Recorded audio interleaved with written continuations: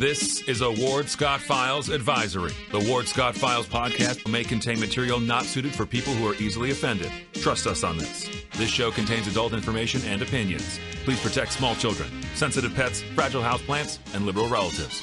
Thank you. A warthog. He's going to come up the steps. Here he comes. Oh my goodness, and he's huge. Hello, boy. Wonder if we can pet him. Hi, boy. Can we touch him? No, don't. Help me! Help! Good morning, Professor Ward Scott here in the manly Warthog Man Cave here in the piney woods of north central Florida. And we are warming up a little bit here. May I be the first to tell you that? And hopefully I'll be able to provide optimistic weather forecasts, at least for our part of the country. We'll see how it goes elsewhere. And I'll report on that at the bottom of the hour. Well. I titled today's show, The Big Payback. And I'm looking for myself right now somewhere, some way. There I am. By golly, I do exist. So, but I'm not sure I'm getting what I need. All right. I hear you. Always have to go through. I'm sorry. I apologize. I have to go through these things in the morning trying to find myself here somewhere in the intergalactic, outer galactic of video land. So let me try one more thing here. See myself there. Okay. Anyway, good morning. I'm here with you. And the story today is the big payback, which I'm going to get to before long and let you know what that's all about. It's a little bit of I'm lagging behind in my screen here a little bit. I'm not sure why I'm doing that. Production, can you tell me why I'm a little bit behind myself here? I'm looking and I'm not in sync with my own voice here as I'm looking at myself. And I may be on the wrong deal here. But anyway, we'll keep talking. And we'll make it work. I'll figure it out halftime probably here. I'm not too far behind y'all on time. Well. Locally, I got a couple of sad things to report to you. I think they're kind of sad, and that is that there was a shooting in Alachua County on Martin Luther King Day, and the Gainesville police say that someone drove up to the Boys and Girls Club. Now, that's what really kind of bothered me, that it occurred at the Boys and Girls Club. That you would be sacrosanct. I mean, you would think that people would be able to trust a place like the Boys and Girls Club for, some sort of secure place for the children to go and build positive experiences and things of that nature. And yet, where we are now is not anywhere near that when we start having shootings in Alachua County at the Boys and Girls Club on Southeast 4th Street. Now, I don't like to say this, but the address is East Gainesville, Southeast 4th Street. And this is one of the things that gets into the psychic of people who don't want to go business-wise to East Gainesville. I mean, it's just every time one of these instances happen in the east part of town, it just drives away people who might think of putting, say, a big box store or even a groceries store or something of that nature. They just say it's just not worth it. It's not where I feel secure with my investment. So the suspect who did the shooting, according to the WCJB report, fired at several people. And that's even more disturbing. I mean, it's not like just one altercation between the suspect and the victim. It was the suspect firing away at several people. And this is, I'm going to cover this today. I'm going to cover the whole progressive ideology about the thin blue line. And we're going to get into a story about this. I'm sorry to have to report it, but that's the way it is working out as we watch the progressives try to run these governments. In Fort Pierce, Florida, there were 8 people shot yesterday on Martin Luther King Day during an MLK Jr. Day event. And one of those victims is in critical condition. Evidently, the victim in Alachua County is in a non-threatening, life-threatening injuries, but nevertheless shot. But the one victim in Fort Pierce is in critical condition when 8 people. Now, when you say in Alachua County, several people were shot at, there's probably 8 people that were shot at there, not hit. But in Fort Pierce, shot at and hit. The St. Lucie County Sheriff's Office confirmed all the victims in the early evening shooting were adults. Now, the shooting occurred at a place called Lewis Ellis Park at 5:20 p.m. during an MLK car show and family fun day, and had more than 1,000 people there. Now, none of this is good PR for anybody who wants to vouch or advocate for minority I don't know what really the word would be, dignity, acceptance, I suppose. So multiple people were shot in Fort Pierce, and somehow there was a disagreement. Now, most disagreements you would think would be solved in some sort of fashion that didn't involve guns. Now, I promise you, this article doesn't have anything in it about it. This is reported by WPBF TV in Fort Pierce about whether those guns were indeed owned by people, used by people who'd gone through background checks and all the appropriate. And it has nothing in the article yet, and may never, to talk about who among all these were felons and had rap sheets and shouldn't have been there in the first place, but were, God knows how, out of the judicial lockdown and out into the streets. 4 people, including a child, sustained non-life-threatening injuries. There you go. You've got the innocent people caught up in this. It was mass chaos, according to WPBF, according to the police reports, the St. Lucie County Chief Deputy Brian Hester. Mass chaos, thousands of people at the event. And when the shots rang out, people just started running in all directions. I say were stampeded in all directions. The people ducked and, of course, ran, hid behind cars.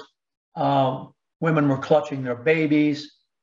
This was supposed to be, well, of course, it's on MLK Day, so that's supposed to be a kind of day of relief from the turmoil. But here we go. The event itself was supposed to be one of peace and equality. Okay, there's that word again. And it resulted in the use of guns and violence. And that is not good PR, certainly not good PR for the MLK I Have a Dream speech and his life and what he tried to stand for. But it's also, as I say, not the best media story you want, particularly on that day. So we have this going on in Gainesville. We have it really going on all over the country. And I will flesh that out a little bit more for you. Now, if you want to kind of talk about where this is coming from, you can really kind of trace it back to Obama. When Obama, if you remember, hauled the police and hauled the homeowner up to a beer in the garden, kind of, what can I say, high diplomacy negotiations. You remember all that theater that Obama did when the cops saw the black gentleman trying to get into his house. He didn't have the key, and they came up and assumed, according to Obama, that he was breaking in.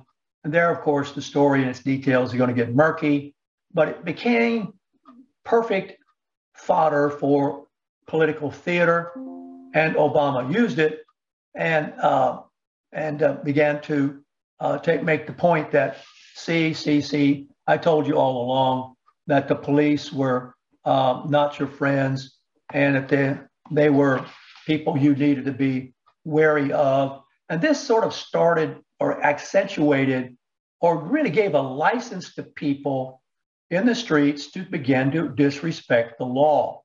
Now, and the people who were the people on the streets who enforced it. Now, this is not just one event that has been ushered in. Really, you can chronicle it with the avocation or the start of Obama. I don't know if you've ever heard of something called the Don't Tells. The Don't Tells is a kind of a political force that has come about, and I've just learned about it recently that it is an actual organization, and it stands for Don't Tell Me What to Do. And we've had the Tea Party form, and at one point the Tea Party was pretty darn effective. Then Obama sicked the IRS on them, and that began to shut them down. And I think her name was Lois Lerner, if I recall. She's still drawing a paycheck. She took the fifth. The double standard began then, really, in many ways. The Don't Tells stand in defiance of the oppositional defiant disorder. An oppositional defiant disorder is an actual medical term. The Johns Hopkins medicine world describes oppositional defiant disorder as a behavior disorder, which often are in children, and the children are uncooperative, defiant, and hostile toward peers, parents, teachers, and other authority figures. So the oppositional defiant disorder is what has been superimposed over the conservatives. And it runs all the way through the culture right now in this big culture war that's going on in terms of who's going to control the narrative. And Obama understood the importance of controlling the narrative, so much so that he hired a professional narrative writer to present the press releases to the press, which the press then sort of copied down and cheated off of. But this has resulted in many things that are now undergoing a sort of backlash with the Don't Tells. In other words, don't tell me what to do. The progressives have you know about this. No paper straws. You can't say master bedroom. I'm just going to hit some of the high points. Master bedroom, because if there's a master, then it infers, does it not, there has to be a slave.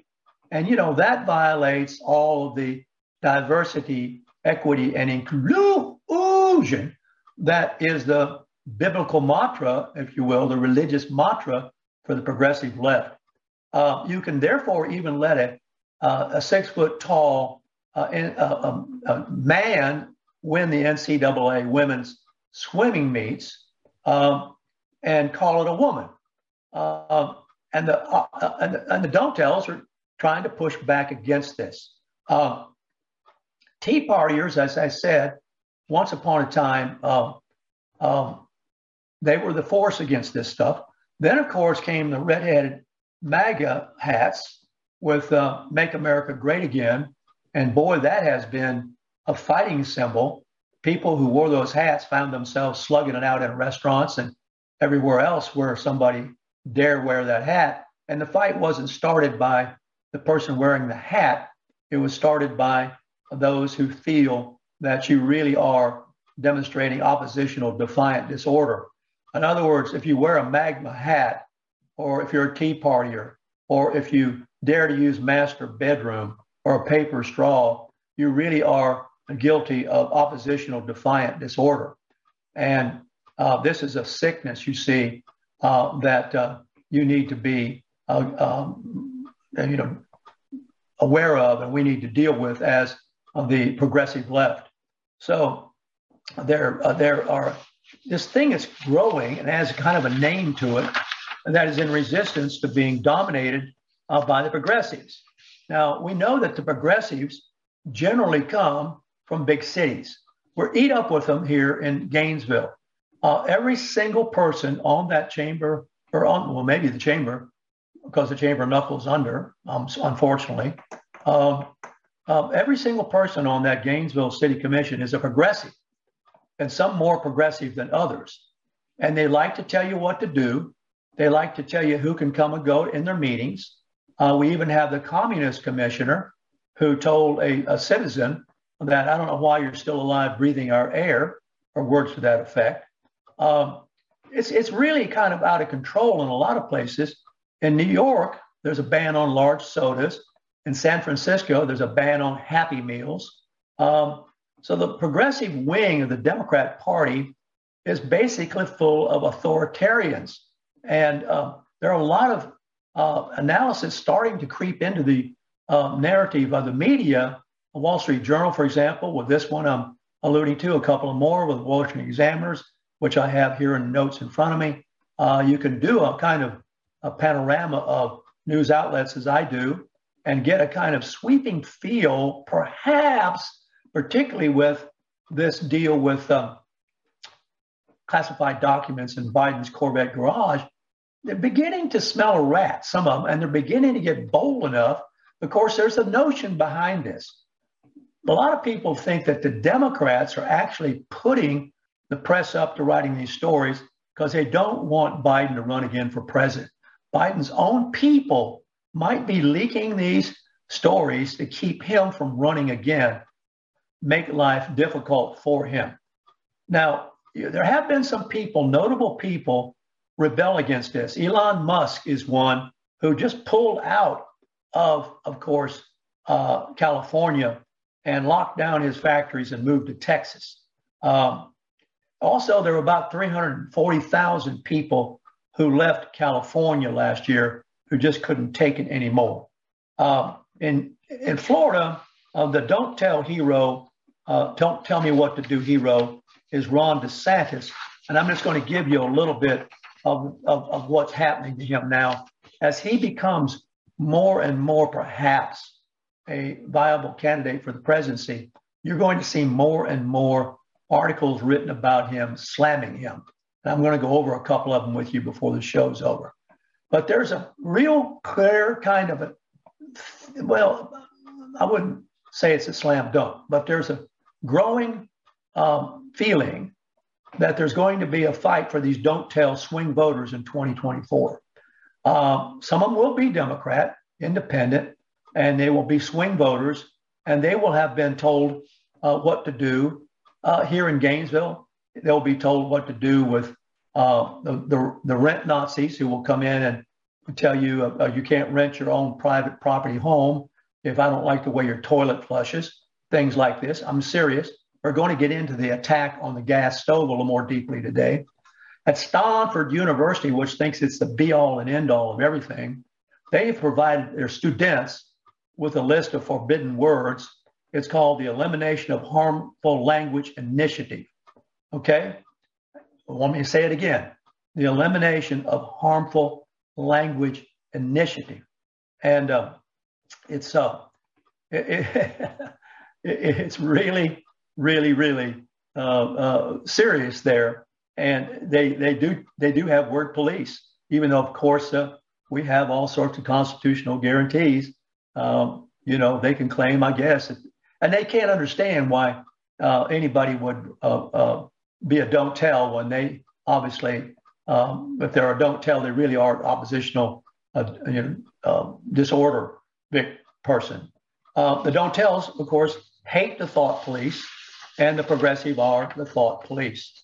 So if you come across that term, you might recognize what it's about. The attacks on DeSantis have ramped up. I just wanted to cover a couple of them with you here before we slip away here and forget what this is all about. There's a guy called Ian Millheiss. He writes for a publication, an online publication called Vox. And if you check him out, he's a graduate of Duke, and he is championing liberal causes. That is his bailiwick. He likes liberal causes. Just so it's clear, I'm not about liberal causes or liberal causes. I'm about the truth, just getting the truth out there as best we can.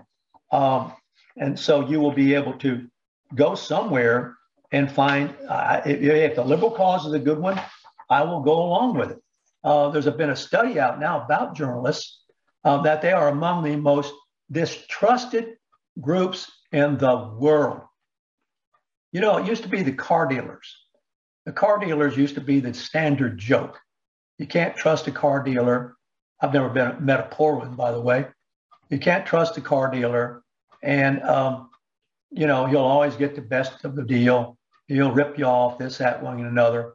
And you know, you just can't ever win. But now it's really the journalist. There's something called the Edelman Trust Barometer. And this, you can check this out. It found that over 2/3 of respondents to its inquiries worried that journalists and reporters are, quote, purposely trying to mislead people by saying things they know are false or gross exaggerations, end quote. I'd have to count myself among those. When I read through the media, I don't see much that is not either grossly exaggerated or deliberately misleading. In fact, when I see people, when I talk with people who have an opinion, and if I engage in a conversation with them, I will usually begin by saying, where did you get your opinion? And they will say they read. And I said, well, where did you read? And if it's something out of the media, I immediately tell them, well, you didn't get the right information. And they look at me like, what are you talking about? Because they don't know enough to know what's right and wrong.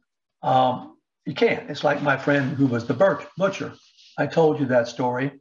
He said that when a lady came into the butcher shop and looked through the glass at the steak and it had a little green spot on it, she would ask him, Mr. Butcher, what is that green spot on that steak? And he said he knew as soon as she asked that she didn't know the right answer. So he was free to tell her anything he wanted to tell her. And there you go. That cow ate a lot of grass or something of that nature. He was sort of joking when he told me the story, but he sort of wasn't. And he was using it as a demonstration of how most people not only don't know when they've been given the wrong answer, they don't know when they ask the wrong question. And I've experienced this many a time when reporters were interviewing me. When I was interviewed by this hotshot New York Times reporter, I realized that he was fishing and trying to lead me to say things that would agree with his point of view he had before he even started talking to me. And indeed, when the article came out, I was very a small part of it because most of what I said would not support what he set out to advocate for. So he wasn't really interested in my opinion. He was only interested in confirmation of his opinion. So this Edelman Trust Barometer has found that over 2/3 of the respondents think that journalists and reporters are trying to mislead them by saying things that the reporters and journalists know are false and gross exaggerations. The one I have found that most reporters will cram into an article, whether it goes or not, is the race card. They will cram that in there every single time they can. And everything comes down to race. And, it's particularly when you get the liberal papers. The percentage was highest among the groups even 1% point above government leaders.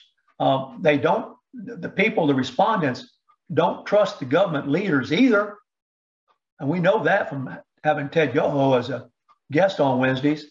No, you can't trust the government leaders. They're not much better than the journalists. In fact, we know that Obama played the journalists, and then the government leaders got their opinions indirectly from Obama through the journalists.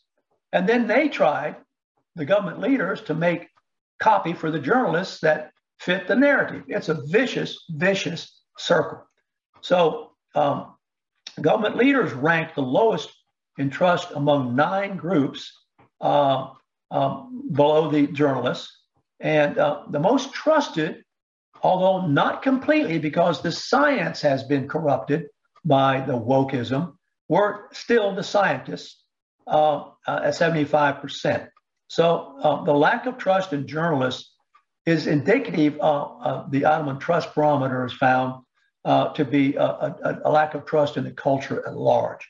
The surveyed people thought that the media is a dividing force in society. Now, you know that YouTube has permanently taken my channel down. They consider me to be the dividing force in society. I'll let you be your own judge of that. I don't get it. You know, me, the Ward Scott Files is a dividing force in society. Run it like a classroom. Hey, if you're a liberal and you want to, and you never do, the liberals never contact me and want to be on the show. I've invited Mark Sexton. No, I'd have to go rope him like a calf to bring him on. They're not interested in debating or perhaps being challenged, or they're interested in dominating with their point of view. We saw a classic example of it in this dispute over single-member districts. And they already have talked about, putting the thing back on the ballot when they could have put it on the ballot forever. They just didn't because they didn't think anybody would ever dispute them. So it's a kind of a fake news world out there. The study polled over 36,000 people and over 28 different countries, and that averaged about 1,150 respondents per country. So that was pretty interesting. I thought it pretty much stuck with what I thought was the case. And I think if you all keep coming back to the Ward Scott Files, it's because you trust them. You trust them to be either, if I tell you it's my opinion, I'll tell you it's my opinion and you can discount it. Or if we have something that's based upon documentation, we put that documentation out on Ward's Hot Bulletin Board. I checked it out the other day. There's about 10 pages of items out there for you to back up our opinion, for you to see where we got our opinion from. The whole situation that's going on is really heating up. And when I get back from our break here in the bottom of the hour, I'm going to talk with you about how this Ian Millhies has started out slamming DeSantis already, because and you can check this out on the Vox Publication Digital, and I'm just going to abbreviate it for you, but you'll see that it is indeed kind of strange. So let's take a break at the bottom of the hour for Ward's Weather, and we'll be right back. Although the owner of Lewis Oil Company maintains she is 29, Lewis Oil turns 60 years old in June. Chevron would like to recognize the North Florida second-generation family-owned business, celebrating its growth and staying power. Lewis Oil Company maintains significant on-hand supplies, strategically located fuel depots, a delivery fleet, on-site service, fuel card locks, and convenience stores. Lewis Oil Company understands its responsibility in the local economy by providing service and delivery on demand and in crisis. As a first responder for 18 Florida counties and the Southeast from Texas to Virginia, we are proud of this rare accomplishment. Lewis Oil delivers. This is Ward Scott, and I want to thank all our sponsors who keep the show going and pay the bills. The Ward Scott Files premium sponsors are Crime Prevention Security Systems, large enough to serve you, small enough to care. Meldon Law, the only official injury partner of the Florida Gators. The Ward Scott Files Gold sponsors are Lewis Oil Company, Shoot GTR, On the Spot Dry Cleaners, R&R Construction, and Style Cuts. If you are interested in promoting your business on the show, you can visit our website, www.wardscottfiles.com, and click on the Advertise Here banner on the right side of the page, or call my friend Freddie at 352-284-3733. Again, thank you to all the great businesses that support the Ward Scott Files. And remember, if you like the show, thank our sponsors and support the businesses that support us.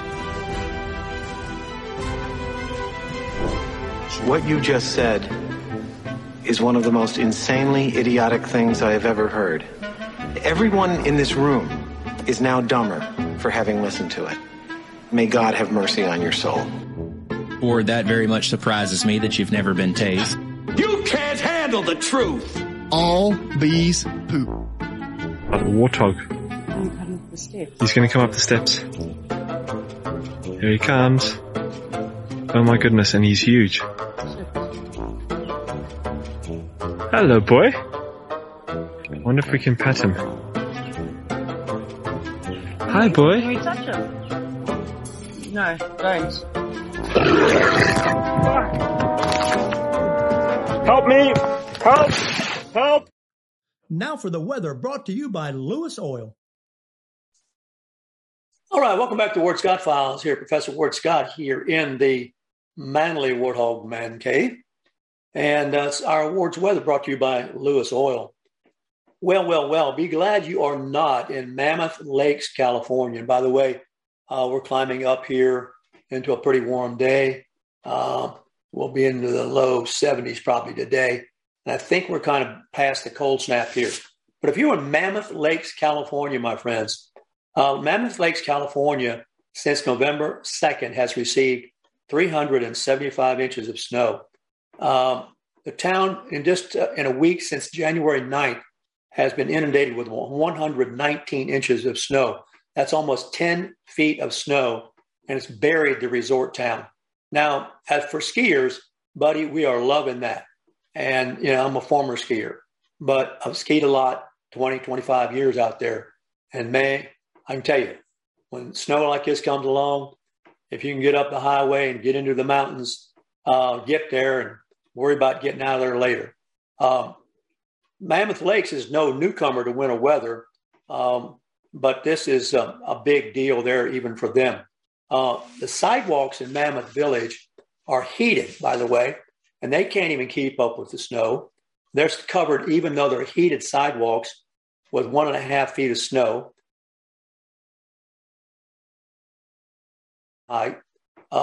So even on 3-day weekend with Martin Luther King Jr. Day, the resort town was, of course, filled with skiers and snowboarders who were making their way up the mountain. So some people love blizzards. The old sailor adage is there never was an ill wind that didn't blow somebody a good. I have always remembered that. I think it's one of the truest things that was ever said, and it's said by the seafarers. There never was an ill wind that didn't blow somebody a good. So the winter storm that's blanketing the Rockies and the plains in the upper Midwest is a good deal for the people who love to get out there in the snow and have a great time. Of course, when the weather comes across the states in the form of tornadoes, that's an entirely different story, my friends, as you know. Well. Check my chat view here. Say hello to everybody. So I was just telling my students here, if you're just checking in, the impact of really what's going on with the fear that DeSantis may actually become a viable candidate.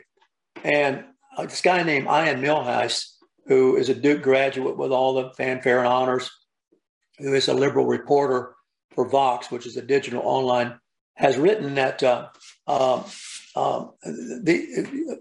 DeSantis is responsible for a moral panic over the critical race theory. And what really brought the hounds in on DeSantis this time is DeSantis is being accused of trying to transform a new college into something like Hillsdale College. Now, I think it's so interesting how Milhous has framed this. He calls New College a liberal bastion in the South. I went over this with you all a few shows ago. I know New College very, very well. I have a friend who is a professor there, or was. He may be retired. I remember when New College was formed. I went through the original mission statement of Santa Fe College when it was first formed. And for this to be called New College a liberal college is a sad thing for a guy like Milhous to write, because it was a thinking college that tried to synthesize the silos in a curriculum rather than separate them. Most universities isolate thinking into majors, and you have a major and you pull on the rope in your way. I have a major, I pull on the rope in my way, and maybe I'm a chemist and maybe you're a English major or whatever, and we go try to excel in those particular silos, if you will, not conversing with each other. New College tried to take those silo walls down and cross-reference curriculum, as we did at Santa Fe when we first started the college.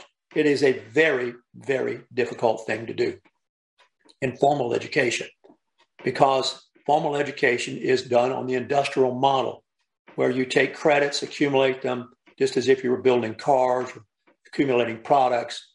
And those credits, I used to joke with my students, you go to school not to get an education, but you go to school to get a grade, to get a degree, to get a job, to get a car. Education is the last thing you care to get. One of my colleagues used to joke that an education is the only thing the students get that they never take back. Every other product that you get that you don't like, you return it. But if you get a lousy education, you just run with it and never return it. This is kind of the mentality. So New College started out being a place that was going to be different. And it gradually slipped away and became one of these progressive, ideologically driven institutions. And what DeSantis did was put conservative people on the board. And now he's accused of wanting to turn it into something like Hillsdale. You need to research Hillsdale. It takes no federal money. It is a marvelous college in Michigan. I support Hillsdale College. I contribute to Hillsdale College. I have been to a forum where the president of Hillsdale College came and spoke. A wonderfully open-minded, educated man who teaches people at the Hillsdale, check it out, to think, to be well-rounded, to be not driven by silo education. And now the press has come along and tried to pit New College against Hillsdale as if Hillsdale were something wicked. It's nuts. And most people out there, including many of you listening to me now, wouldn't know the difference until I explain it to you. Taking a sip of my coffee there. Now this guy Milhous says that much of DeSantis' agenda, he calls this an agenda, violates the First Amendment. The government may not punish its critics for their speech. Well, I went through this thing. It's out on the Ward Hot Bulletin Board. This crap that's over here in the music department, where you have people who are being forced to admit that they are racist, or they don't get any jobs at the university. It's out on Ward's Hot Bulletin Board. Go take a look at it. And then, of course, this guy Milhous says that this is a way of terrorizing instructors with vague laws. All I can say to you is get ready for this. As DeSantis becomes more and more of a possible presidential candidate, he hadn't even said he was, you're going to see more and more of this nitpicking of him. So another thing that Milhous drags through this article is DeSantis' attack on Disney. And Milhous says that Florida isn't required to maintain Reedy Creek Improvement District. Well, hey, why should the taxpayer give Disney a tax break when Disney is going to turn around and attack the taxpayers who don't agree with its LGBTQ, WXYZ policies, etc. Isn't there any unfairness in that? So DeSantis is not saying you can't do business, Disney, in the state of Florida. You just can't get any tax breaks. You brought it on yourself, Disney. So this is the whole problem that's going on right now with people who are don't-tells. Don't tell me what to do, you ideologically driven bureaucrat. They even, Milhous even compares, mentions a colleague of his named Zach Beauchamp, whom I haven't checked out, who has compared DeSantis to the Hungarian dictator, Viktor Orbán. Viktor Orbán has said, among other things, our borders are real borders. Don't tell me I have to have open borders. Well, I just want to let you know, students, be aware. I don't want you to be caught by surprise. Now, there is a battle, and by the way, I'll cover this quickly with you. It's also going on in the medical school. I'm looking for somebody in the medical world who can flesh this story out. But this is something. Texas A&M, School of Medicine. You know what it's done? It has removed photos of white male alumni as an example of its institutional commitment to, don't make me say it, diversity, equity, and inclusion. Now, the institution, in a response in a survey completed for the Association of American Medical Colleges last year, said its organization was going to emphasize diversity, inclusion, culture, and equity inventory. And this survey detailed a number of institutional commitments to what's shortened to DEI. And that is what they are now emphasizing in the medical school. The school also bragged to the American Medical Association that a faculty member of color said the medical school communicates too much to students, faculty, and staff about its formal policies related to diversity, inclusion, and equity. And some people were indeed don't-tells. I'm here to get a medical school education. Now, this medical school has over 650 students and is ranked 80th best medical school, the Heritage Foundation says. It's everywhere. It's everywhere. I'm looking now for a physician who can come in and talk, and will talk honestly and openly about this. But it has nothing to do with the quality of the doctor and his expertise in healing what's bothering you, for God's sakes, which is why you go to him. Well, you think things have gone crazy? I sort of saved up. I sort of squirreled this away till the end. I mean, I really couldn't believe it. I'm going to have to take another sip of coffee. I really couldn't believe it. Let me see what we got going on here. Okay, I'm just watching chat line here. How many of y'all know what the thin blue line is? All right, students, do you know what the thin blue line is? Well, in Los Angeles, I covered this last week with you a few days ago. There was a guy who ran from the cops. Let's foreshorten the story and say he didn't comply. Ran from the cops, who happened to be related to the founder of Black Lives Matter. Okay? And he didn't comply, so he was tased. And then he said, as he was being tased, they're trying to George Floyd me. And then he goes to the hospital and he dies. Well, once again, he's full of cocaine. Cocaine will make your heart go off the chart and how fast it will rev it up. And if you tase on top of the coke, then you've actually revved it up perhaps more. So whose fault is it? Well, it ends up, of course, being the cops' fault. And in retaliation, the Los Angeles Police Department has banned the thin blue line flag from public areas within police departments this week after a complaint was lodged that the flag of the thin blue line represented violent extremist views. Okay? Now, this is all part of the payback mentality. All part of the payback mentality. You know, the payback mentality says that the reason the dude ran in the first place was you made him run. He wouldn't have run if you hadn't been such a bad person. And you, the cop, were a bad person. He wasn't a bad person. You were. So it's payback time. So take down the thin blue line. Take down the thin blue line. A community complaint was lodged about the blue line flag and said that it symbolized support for violent extremist views.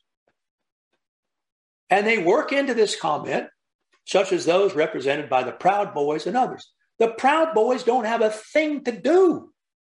Nothing with the thin blue line. Now, it'd be okay if it stopped there. But for the police department to kowtow to that type of crazy logic would be like me, the teacher, letting you, the student, get away with some goofball syllogism flaw.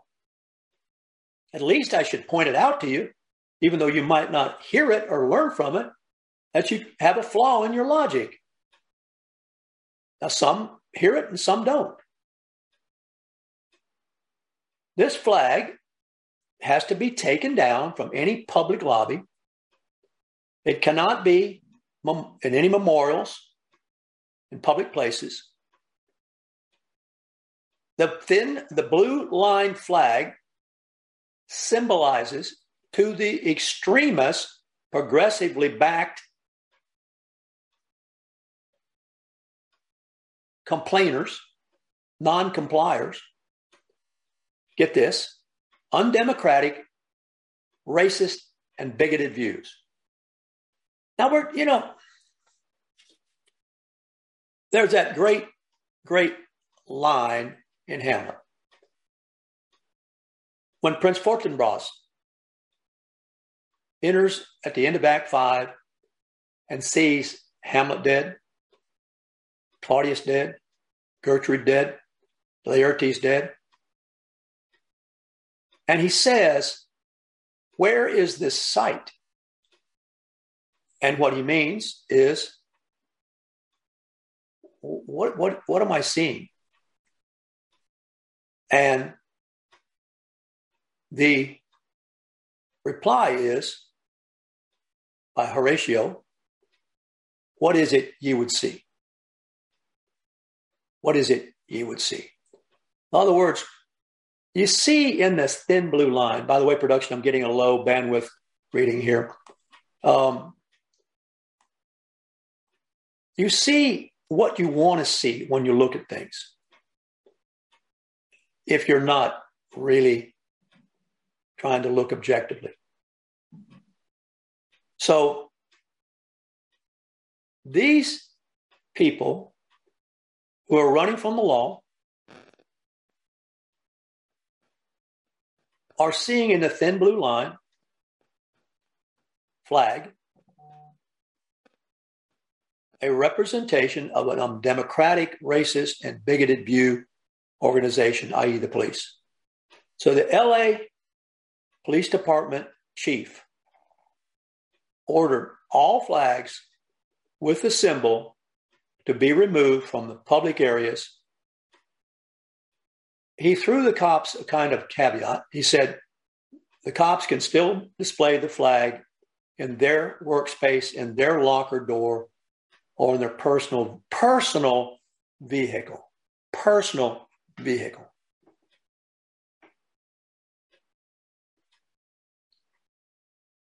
Well, that is the guy who is the police chief, knuckling under to the extremists. How would you like to be a cop on the beat and work for that chief in LA?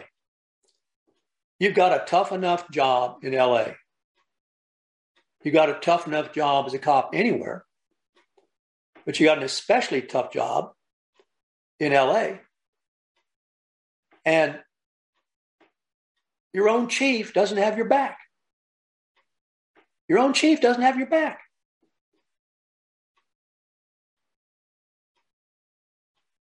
Now, of course, the PBA fired back and complained about that. What does the thin blue line stand for? I want to just put this into the classroom discussion.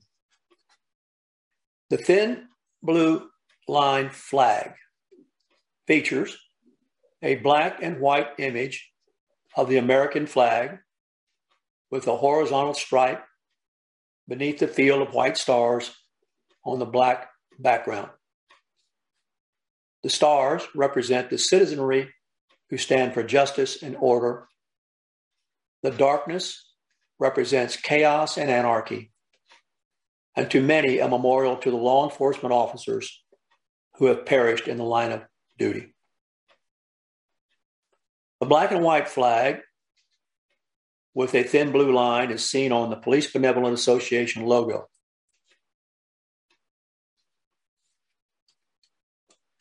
The thin blue line flag, are you ready for this? By the extremist non-compliers, if you would, of law enforcement, have compared this flag to the Confederate flag.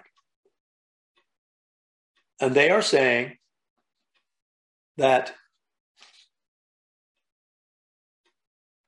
the thin blue line to African Americans is like waving the Confederate flag at them. I got to tell you, where is this site? What is it you would see?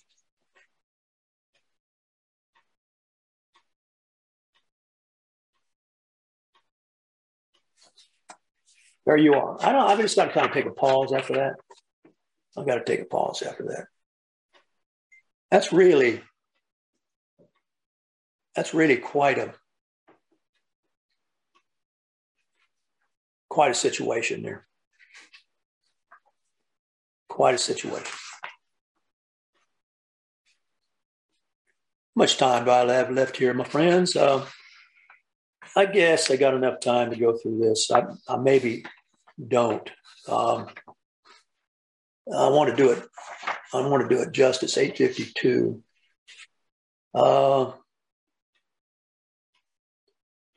I guess I will start this story, and I may have to continue it. Are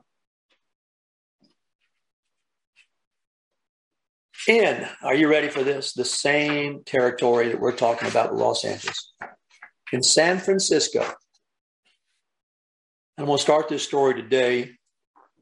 I'm going to have to take several sips of coffee to get through it because it's so flabbergasting to me. In San Francisco, a reparations committee has seriously proposed. Now, this is not some knee-jerk proposal. Are you ready for this, students? Paying each Black long-time resident. Are you ready? Each now, $5 million and granting total debt forgiveness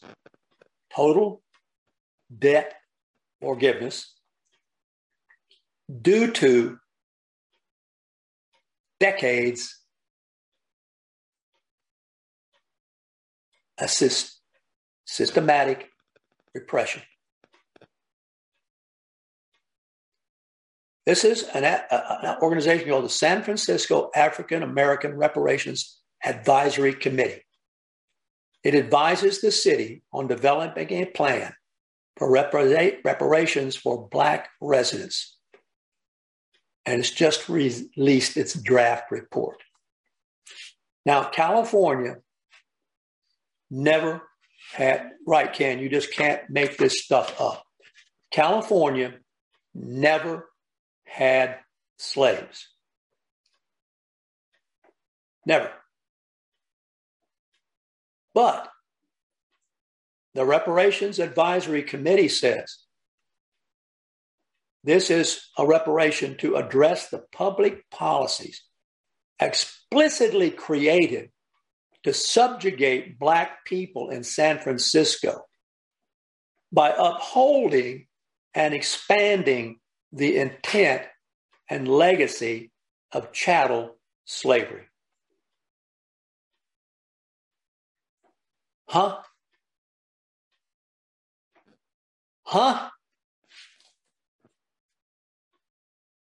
Where's Michael Lucas? I'm taking another sip of coffee, Mama.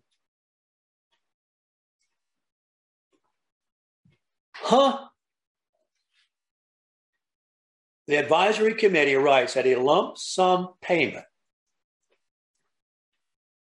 watching my time here, would compensate the affected population for the decades of harm that they have experienced and will redress the economic and opportunity losses that Black San Franciscans have endured collectively as a result of both intentional decisions and, here's the kicker, unintended harms perpetuated by city policy. So you have to pay even for an unintended harm, whatever that might be. It sounds like it can be just about anything.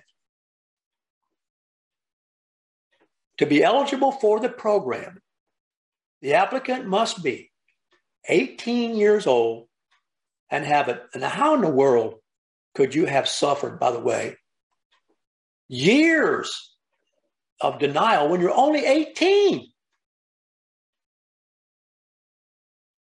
When you're only 18. What about if the program started at age 70?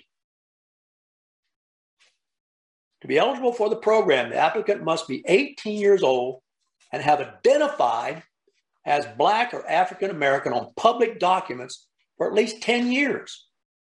So from the time you were 8 years old, according to the logic of this eligibility requirement, you've been shafted.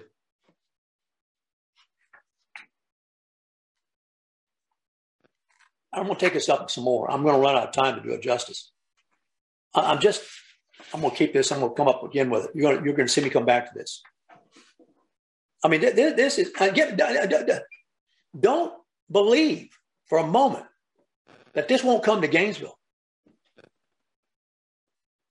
Don't believe it for a moment. Gainesville copies everything the West Coast does.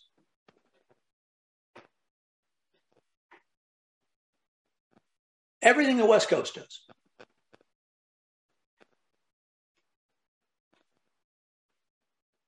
No, it's amazing. It's absolutely amazing. I'm going to cover it some more. We're going to run out of time for me to do it justice. The big payback. The big payback. $5 million to every single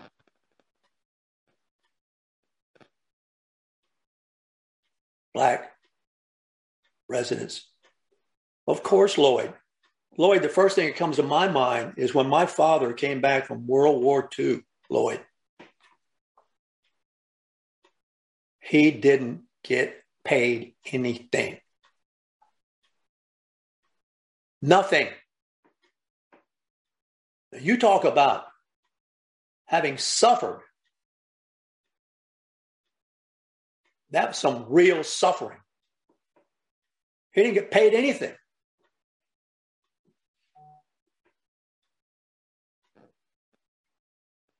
Just amazing. Well, the only way you can do it is become one of the don't tells. You see how I put the whole story together today? Introduction, middle, and end. Become one of the don't tells.